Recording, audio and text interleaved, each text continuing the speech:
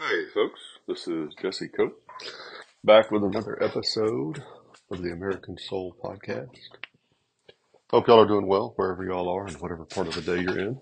I sure do appreciate you joining me, giving me a little bit of your time, effort, energy. For those of y'all that continue to come back, thank you so much. I hope y'all are getting something out of it. I assume you are. For those of y'all that continue to share the podcast and tell others about it, I'm incredibly grateful for that as well. Hopefully it adds some tools to all of our toolboxes. Hopefully it helps our country at least a little bit. Home front, not a lot. Kind of treading the water right now. It's been warm during the days, unseasonably warm. Cool at night. Honestly feels a lot more like spring in some ways than the middle of winter.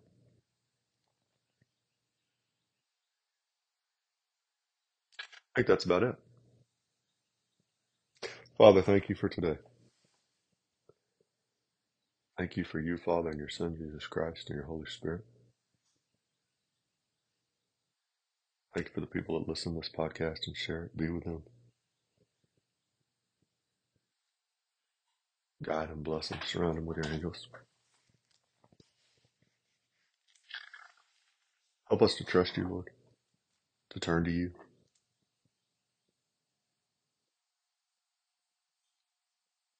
Help us to overcome our doubts and our fears. Help us to overcome our failures.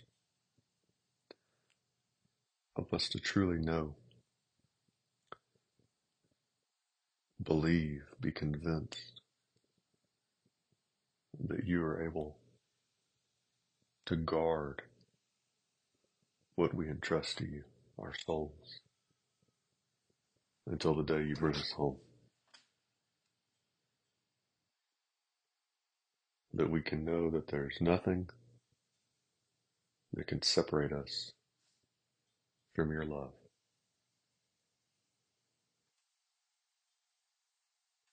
Help us to have confidence, not only for our own peace, Father, and assurance, but also for those around us, to encourage them in the way we live our lives, in the way we die. Help others to see you through us.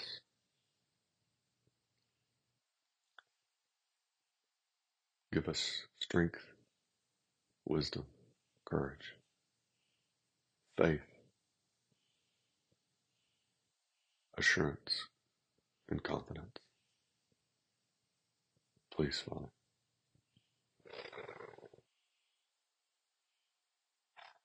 And guide my words here today, Lord. In your Son, Jesus Christ's name, we pray. Amen. So I feel often, maybe not often, but it's certainly not an unusual feeling to stumble across one of these quotes or passages over the last 2.5+ years of doing this podcast and be like, man, that ought to be read. We ought to read that every day. How do we not know that? How do we not see, how are we not taught this history of our nation? These comments, quotes, thoughts by our founders, those that came before them, those that came after them. And so that's definitely a commonplace occurrence. But I stumbled across a section in the Founders Bible, and the title of it is "What Happens When We Die?" And it's a question that I have thought of off and on for years. And this podcast is probably going to be all over the place, folks, and I'm sorry for that in advance. But this right here may be the single most important.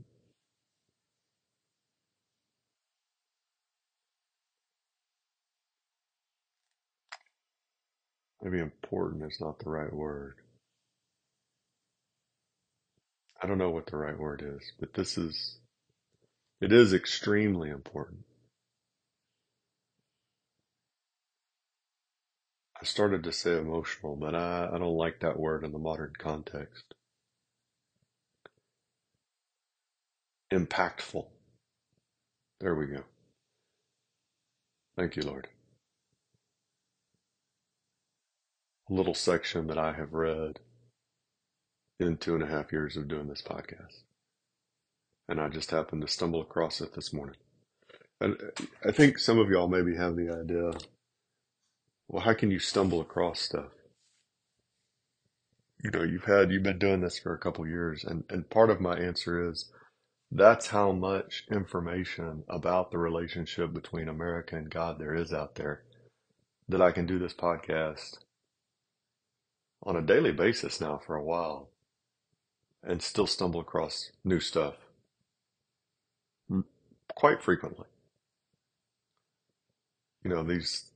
These Bibles, along with that America's God and Country Encyclopedia of Quotations that I use so often, are multiple thousands of pages. And then you start to add in the online stuff like the Avalon Project out of Yale, the presidential website, which I can't remember right now, and a number of others, and it becomes overwhelming, to say the least. But I'm going to spend today in this little excerpt from the Founder's Bible, and the title of it is What Happens When We Die? And I read a biography on Stonewall Jackson years ago. I don't even remember how many years ago. And if you know anything about Stonewall Jackson and the way he died, it was quite quickly and strangely. In the sense, quickly, it was a matter of days. He went out before a battle, and I'm ashamed to say I can't remember the battle right now. My father could if he was sitting here, I think. Some of y'all probably know it. And he was doing recon extensively. He liked to see things for himself, which is a trait of a number of good generals that I've read about, good leaders. And so he was out scouting in front of the lines, and his own troops mistook him for the enemy, and they shot him and his party. And he was wounded, and they were concerned, but it looked like he would recover for a few days. And then he took a turn for the worse. And the doctor came in and said, "You're not going to make it." And Stonewall Jackson's reply, as written down in this biography, was something along the lines of, "Good, good." He had so much faith in God and Jesus Christ, and knew that God was going to do the right thing, whatever that was, and that he was in God's hands. And that's all he needed to know because of his faith in Jesus Christ. And I don't mean to insinuate that he didn't have any fears or frustrations or heartaches or tough, dark times throughout his life. But in that moment at the end, when he knew he was going to die and there was nothing he could do about it, his response was, good, good. And I don't know, for those of y'all that listen, anywhere across the world, any state in the country, any city in any state, if you have thought about this question, but it has haunted me off and on throughout the years. How will I die? Will we will we leave comfort to our families? Because that had to be a great comfort to his wife, for example, and to increase their own confidence in salvation and eternal life through the way that they died. You know, and we've talked about recently, 2 Timothy 1:12, for I know whom I have believed, and I am convinced that he is able to guard what I have entrusted to him until that day. We give our souls to Jesus Christ. One of the little quotes out of this section from early Christianity or writers, it says it's customary even among Christian people to withhold final judgment of a man's Christian character till it is seen how he makes his death. The manner of a man's death often works a change, sometimes a revolution, in public opinion respecting the nature of his life.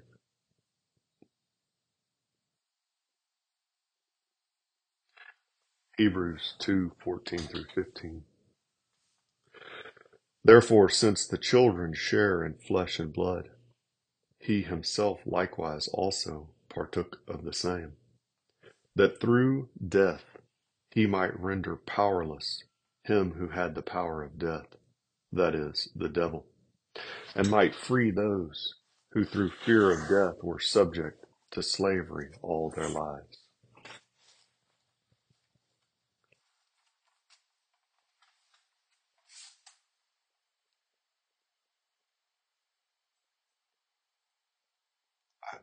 I don't think there's anything wrong with fear. It's what we're afraid of that matters.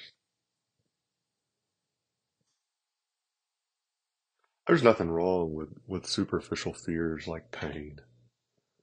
A lot of times fear of pain keeps us out of trouble.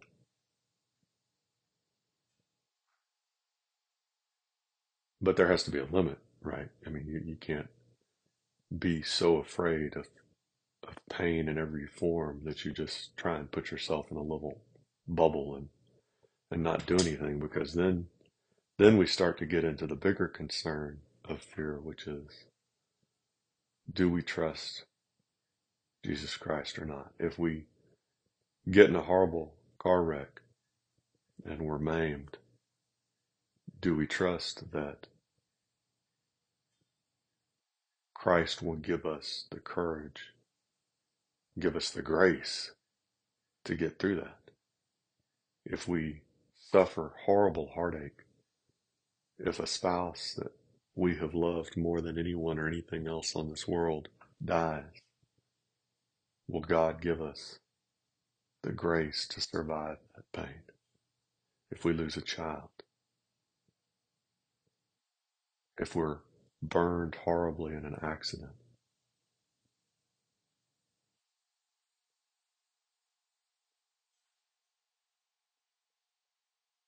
the fear of failing God, failing our family, failing our nation,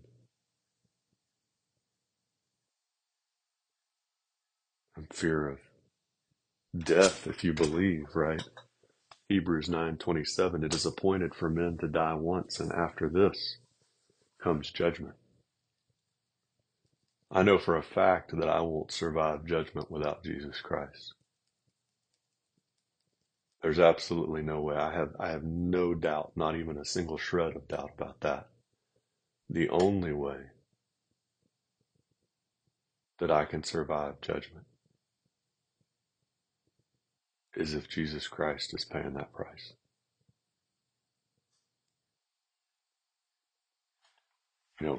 But the moment of truth comes in that passing, where we go from the physical realm that we can see here, and then all of a sudden the spiritual realm, which I heard one commentator say recently is far more real than the physical realm. When it becomes real and we see eternity staring back at us, are we going to look at eternity with peace and comfort because we've put our faith, our trust in Jesus Christ alone as the only hope that we have? Or are we going to look at eternity in terror because we stand alone before judgment? And we see that the last chance we had is gone. That's one of the reasons that it's so pivotal to make that decision for Jesus Christ today, not tomorrow, not next week, not next month, not next year, but today. Do you know Jesus Christ? Have you put your trust in him? It doesn't mean it's going to be perfect, folks. Lord, I can feel the doubts creeping in myself right here just doing this podcast.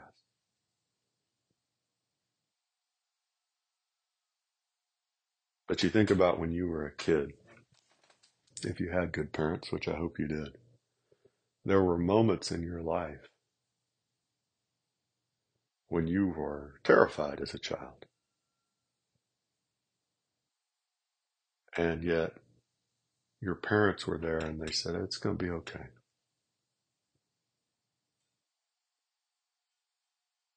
And maybe that didn't take all of the terror away,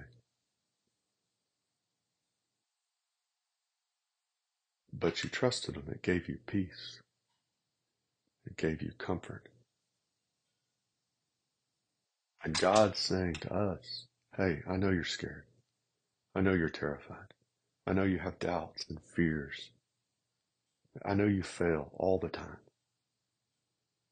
But if you will just trust me, if you will just put your faith in my son and trust him, he'll protect you from all of that.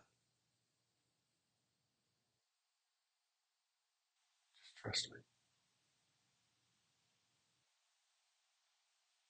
He'll comfort you. And he'll protect you from all those doubts and fears and terrors that you have.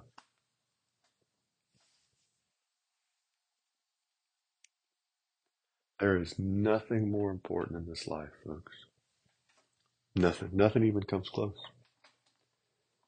to making that decision to put your faith in Jesus Christ.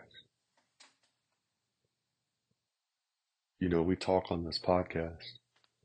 The point of this podcast is hopefully to try and help just a little bit, even if just a little bit, turn our country back to God. And maybe God will give us a little bit longer as a shining city upon a hill to shine to others and give them courage and lead them toward Jesus Christ, to be an example to other nations. But that's not the main goal of our individual lives. That's not the most important thing. It's Jesus Christ. So we're going to wrap this up. with a prayer. There's a number of them, folks, out there. You can typically look up something like Sinner's Prayer and find a bunch of different versions. This is by Dr. Ray Pritchard. Lord Jesus, for too long I've kept you out of my life. I know that I am a sinner and that I cannot save myself. No longer will I close the door when I hear you knocking. By faith, I gratefully receive your gift of salvation. I am ready to trust you as my Lord and Savior. Thank you, Lord Jesus, for coming to earth. I believe you are the Son of God who died on the cross for my sins and rose from the dead on the third day. Thank you for bearing my sins and giving me the gift of eternal life. I believe your words are true. Come into my heart, Lord Jesus, and be my Savior. Amen. There's some other versions out there, folks, if you prefer a different one, but I think that covers most of the bases. No more important decision. God bless y'all. God bless your families. God bless your marriages. God bless America. We'll talk to y'all again real soon, folks. Looking forward to it.